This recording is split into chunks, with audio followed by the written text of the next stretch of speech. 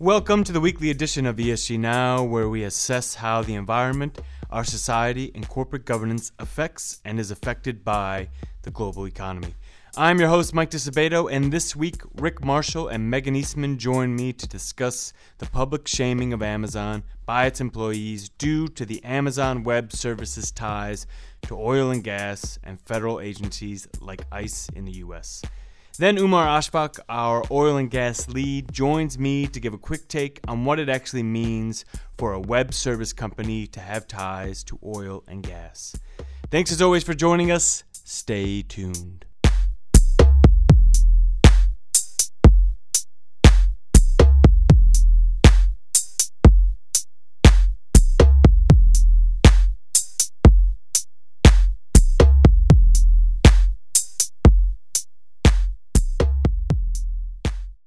On January 20th, Amazon employees for climate justice sent an internal email about Amazon threatening to fire a few people for violating the newly updated external communication policy by those employees speaking publicly about Amazon's impact on the climate crisis. The authors were concerned about the Amazon Web Services ties with oil and gas and various U.S. federal agencies. After the email was sent, more than 350 Amazon staffers, many of them part of Amazon's highly trained development and engineering teams, publicly called out the company for its climate policy, its work with federal agencies, and its attempts to stifle dissent. As a quick context on the Amazon Web Service, or AWS as it's called, AWS is a subsidiary of Amazon that provides on-demand cloud computing platforms and APIs. A good example of a system AWS provides to oil and gas companies is one that can help those companies predict where oil is in the rock that they are drilling for with a 95% confidence. And it's the third highest revenue generator for Amazon at $25 billion USD in 2018, and the second fastest growing segment for the company. As a stat card for Amazon, remember at MSCI ESG Research, we rank companies on their exposure to environmental, social, or governance risk factors on a scale from CCC to AAA, and Amazon is ranked a BB. But at the moment, this isn't just a story about Amazon or how AWS is tied to oil and gas. Umar is going to take us through that later, because there are a number of tech companies that do have ties with oil and gas companies, including companies like Google. It's about something we are talking about in our 2020 ESG trends. Companies trying to convince society that they are now concerned with the entire stakeholder ecosystem. That includes shareholders, but it also includes labor groups, the environment, suppliers, customers. It's a story about stakeholder engagement and what happens when highly trained employees use their leverage to demand change at a company. Because this isn't the first time there has been employee dissent at Amazon, but it is a bit different when programmers get into the fray. Isn't that right, Megan? Employees are trying to find ways to influence the company. And, I think this Amazon case is interesting because it's not the first time we're seeing Amazon employees trying to influence the company about climate change. Usually when employees organize, it's about working conditions. Sometimes we've started to see a little bit more recently, it's about social issues, like the Wayfair walkout that was about U.S. immigration policy. And then to kind of tie it together with the discussions that we've had around our ESG trends to watch and stakeholder capitalism, I just think it's really interesting that we're getting basically one stakeholder, which would be workers, kind of acting on behalf of another, which would be the environment and society more widely. And then you've had some of those same employees trying to act as shareholders, because some of them do own stock, to influence the same thing. So it's bringing together a lot of strands of things that we've been thinking about. Well, Rick, so Jeff Bezos signed the Business Roundtable Pledge to better adhere to the wishes of stakeholders and not just shareholders. Amazon Web Services is part of the World Economic Forum, but that basically means Amazon is part of the World Economic Forum because Amazon Web Services is on Amazon's 10K. So I don't know how they're separating those two things. But how is this going to happen? You have conflicting issues now. Amazon Web Services is a massive growing segment for Amazon, as I said in the beginning. But then you have employees saying, hey, hold on, we don't like what you're doing with this profitable center. And you have community saying, in general, we don't like the climate changing and all the carbon emissions. So, Rick or Megan, how are you going to deal with these conflicting stakeholders? You know, the benefit of having one shareholder was you just really had to listen to them. And now you're kind of coming out here saying, we're going to listen to everybody. But now you have two warring parties.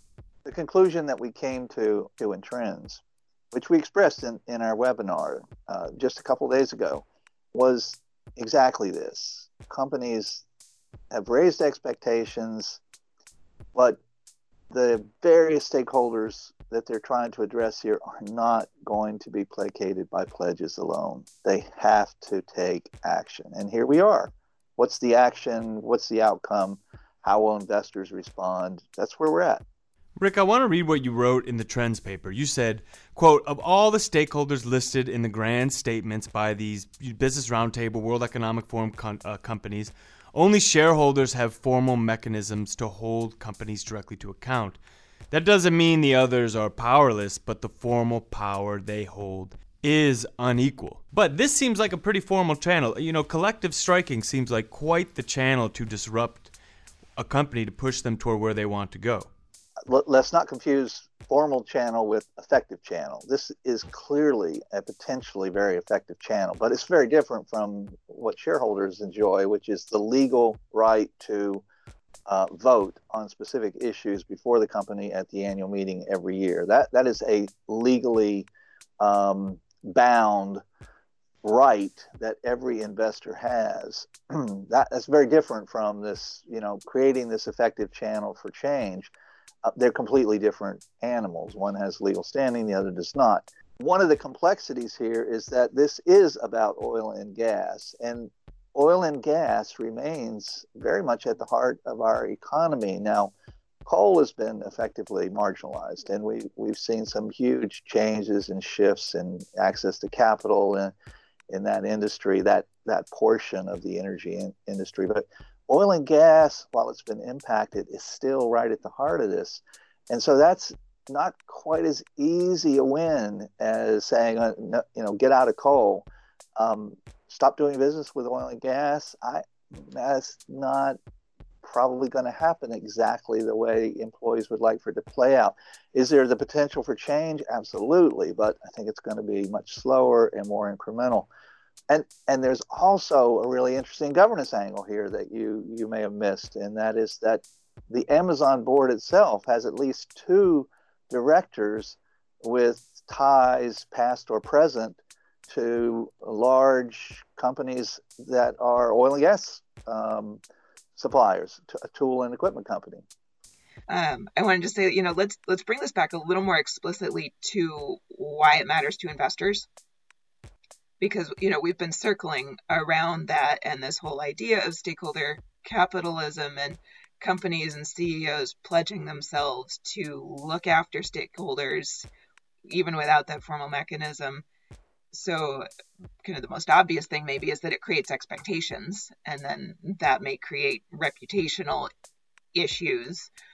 But I also wanted to think about it from the angle of the stakeholders becoming emboldened or empowered, as we're seeing with employees, and what that can mean in terms of, another source of pressure on the company to behave or not behave in certain ways.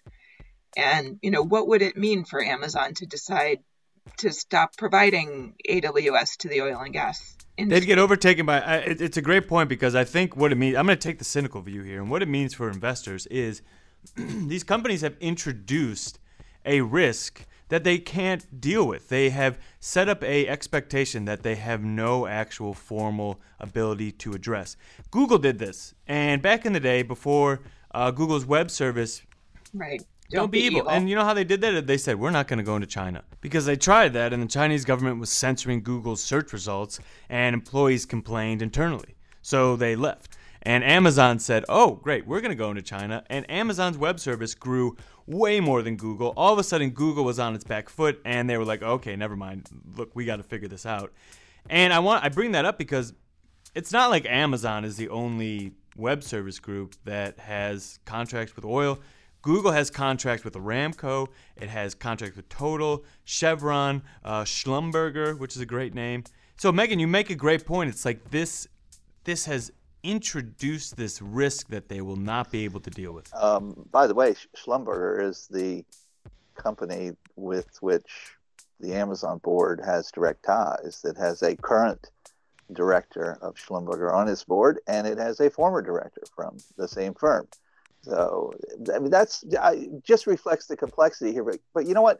I'm going to take the opposite view. I'm going to take the optimist view here. And what I think is that if Amazon will listen to its employees, if Jeff Bezos will listen to these people, these top, high-skilled, important employees at that company, if he will listen, and this board will begin to make changes, yes, they may suffer a short-term loss. They may fall behind in this particular area in the short term, but in the long term, they will realize more value and become a stronger, more sustainable company. And that's the bottom line. That's what this is all about. I'm going to do a smooth transition here because this is not just about that, but it's also about how tech companies are teaming up with oil and gas companies. And that is why I have Umar Ashfaq here, because he is one of our lead analysts on the oil and gas sector. And Umar, we just had this broad discussion on stakeholder capitalism. And now I want to get a bit wonky to end this episode and talk about what it means for Amazon and Google to be teaming up with oil and gas companies. So could you give us a quick overview of what it even means to have a company that provides web services and other things with a company like Exxon? How do those two marry together? Thanks, Mike. So this is a really interesting area, and it's piqued the interest of a lot of our research colleagues. And essentially, it is the use of cloud computing within the oil and gas industry. So ostensibly, these are two very different fields, and you don't really often connect how oil and gas would be utilizing the services of Amazon Cloud or Google Cloud or any of these various services. So on the very start, just to define how you're looking at cloud computing, and cloud computing is at the very basic level, the ability to store and analyze very large amounts of data. Now, oil and gas companies are sitting on massive troves of data from all of the exploration activity that they've been doing over the past 40-50 years, and it's all digitized, it's all there. This is seismic data, this is drilling data, and all of that data is there to be analyzed. And lately what we've seen is, in the past year, we've seen Total, the French company, partner with Google Cloud. We've seen Anadarko, which is mostly active in the US, also enter into an agreement with Google. And the plan is that Anadarko is going to be using artificial intelligence to analyze seismic data on geological features below the seabed to optimize drilling locations. And what it all comes down to is companies are looking for efficiency gains in a time when oil prices are low.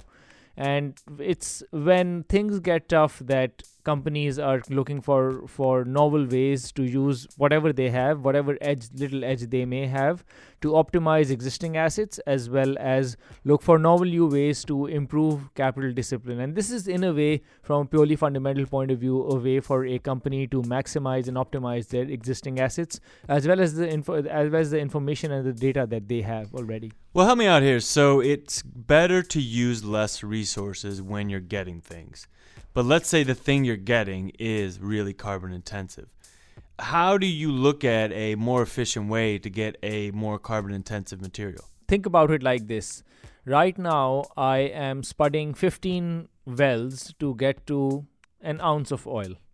Now, I have enough data to tell me that if I only poke in the right places, poke in the 3 right places, my ability to strike oil is going to improve by, say, 50%.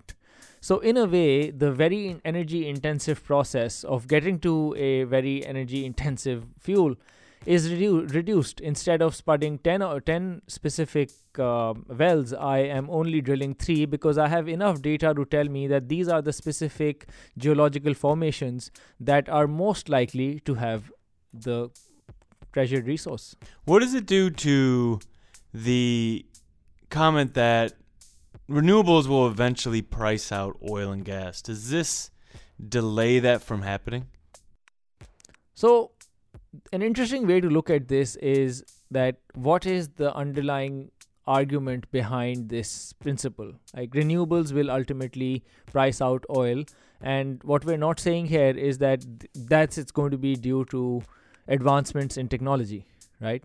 So let me put it this way to you: advancements in technology is going to benefit all sorts of industries, and that the full way to look at this is advancements in technology are also going to benefit industries such as oil and gas. It's going to get more efficient, and it's going to cost less to explore reserves of oil which were previously considered unreachable. And this is on the digital side. On the physical side as well, you have enhanced oil recovery techniques which use carbon. In fact, it's a form of carbon sequestration now. Halliburton has a division which looks at storing and pumping carbon dioxide as a means to pump more oil out of wells which were maybe 20 years ago considered unreachable. Thanks so much, Umar. Thank you.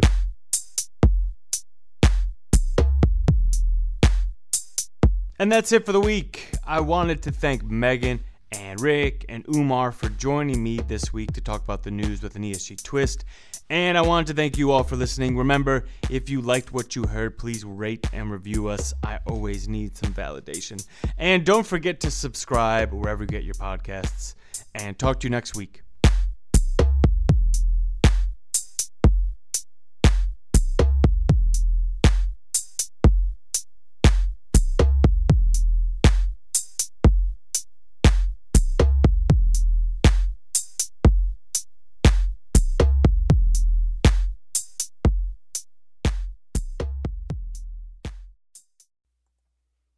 The MSCI ESG Research podcast is provided by MSCI Inc.'s subsidiary, MSCI ESG Research LLC, a registered investment advisor under the Investment Advisors Act of 1940. And this recording and data mentioned herein has not been submitted to nor received approval from the United States Securities and Exchange Commission or any other regulatory body. The analysis discussed should not be taken as an indication or guarantee of any future performance, analysis, forecast, or prediction. The information contained in this recording is not for reproduction in whole or in part without prior written permission from MSCI ESG Research. None of the discussion or analysis put forth in this recording constitutes an offer to buy or sell or a promotion or recommendation of any security, financial instrument, or product or trading strategy. Further, none of the information is intended to constitute investment advice or recommendation to make or refrain from making any kind of investment decision and may not be relied on as such. The information provided here is as is, and the user of the information assumes the entire risk of any use it may make or permit to be made of the information. Thank you.